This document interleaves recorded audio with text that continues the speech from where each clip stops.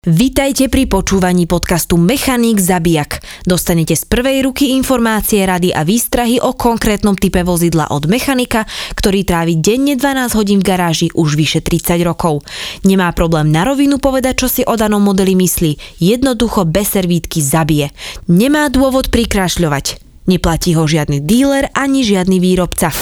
Táto epizóda je venovaná Mercedesu radu C. C-čko Mercedes, v podstate je to tak, že predchádzala k tomu, určite si to ľudia budú pamätať, takzvaná 190 Mercedes. Samozrejme za starej éry sa to sem vláčilo zvonku, tie 190 Mercedesy, bolo to také obľúbené auto ako veľký sedan, samozrejme boli z toho aj kombíky, boli to auta, ktoré už tiež dneska, ak to nemá nejaký zberateľ, tak je to už tiež taký vráčik, taký hrdzavý, tiež to podliehalo potom do hrdzí.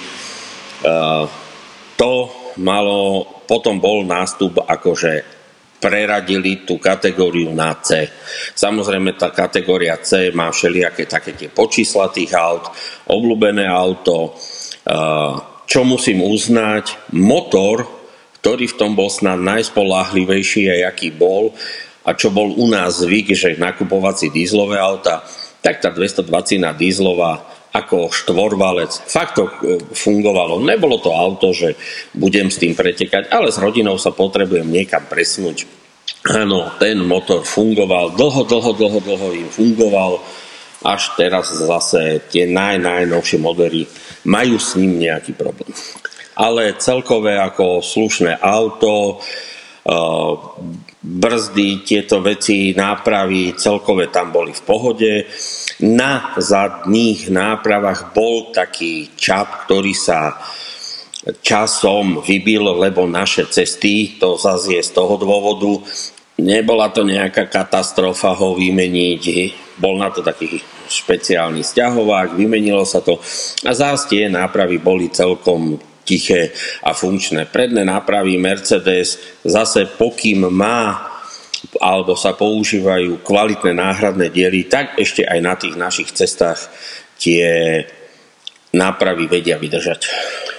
Boli tam motory, samozrejme všelijaké tie 1.8 2 litre benzíny, boli tam motory, ktoré potom neskôr boli tie v prvých modeloch boli radové nejaké dízle, tie 5-valce, tak ako to je starý motor Mercedesový, ktorý fungoval, väčšinou tie 250-ky, ľudia to poznajú aj z tých starších modelov Mercedesov, to bol taký obľúbený motor a potom ako náhle do tých C-čiek došli tie 3 dvojky dízlové, tie 6-valce, V-čkové, no, tak to už je motor, ktorý viac z neho tiekol olej, jak z barščoho iného.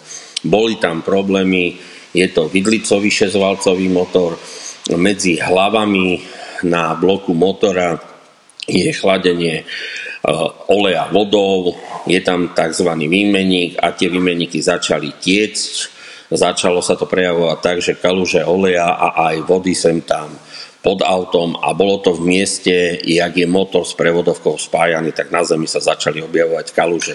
Dosť veľa týchto motorov na to trpelo a plus bol tam ešte taký problém, malo to turbo hore medzi hlavami a boli tam také, hneď jak sa otvorí kapota, dá sa dole plastový dekel, je vidno také oranžové tesnenie na tom turbe. Samozrejme, zas bolo ušetriť, nemeniť to tesnenie, odtiaľ začal jemne kvapkať olej smerom dole na blok motora, kde pod tým turbom bola klapka na otváranie variabilného časovania sáňa.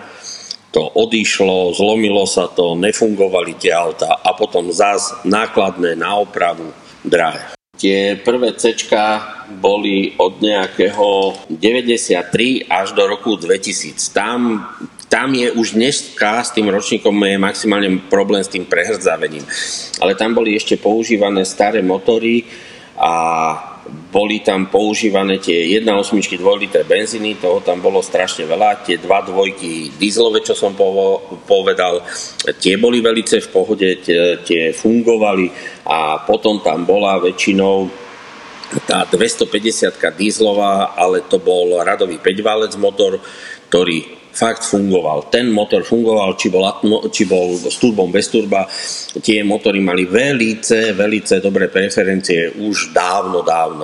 Až potom novší model, čo začal u tých C-čiek, ten začal od roku 2004, tak tam už boli tie problémy, že tam už sa dostali aj tie vidlicové 6-válce motory a tam už začali tieto problémy. Pod C-čka patrí aj CLK? CLKčka sú, áno, je to v podstate odvodené auto od toho, nie je to štvordverové, je to dvojdverové auto, je to takéto auto pre tých mladších, tam sa potom robili aj také motory, že 2 liter benzín s kompresorom, čo je také mechanické turbo, ktoré je napojené na hneď klukový riadel, čiže kompresor preplňa ten motor v tom momente, jak sa motor naštartuje.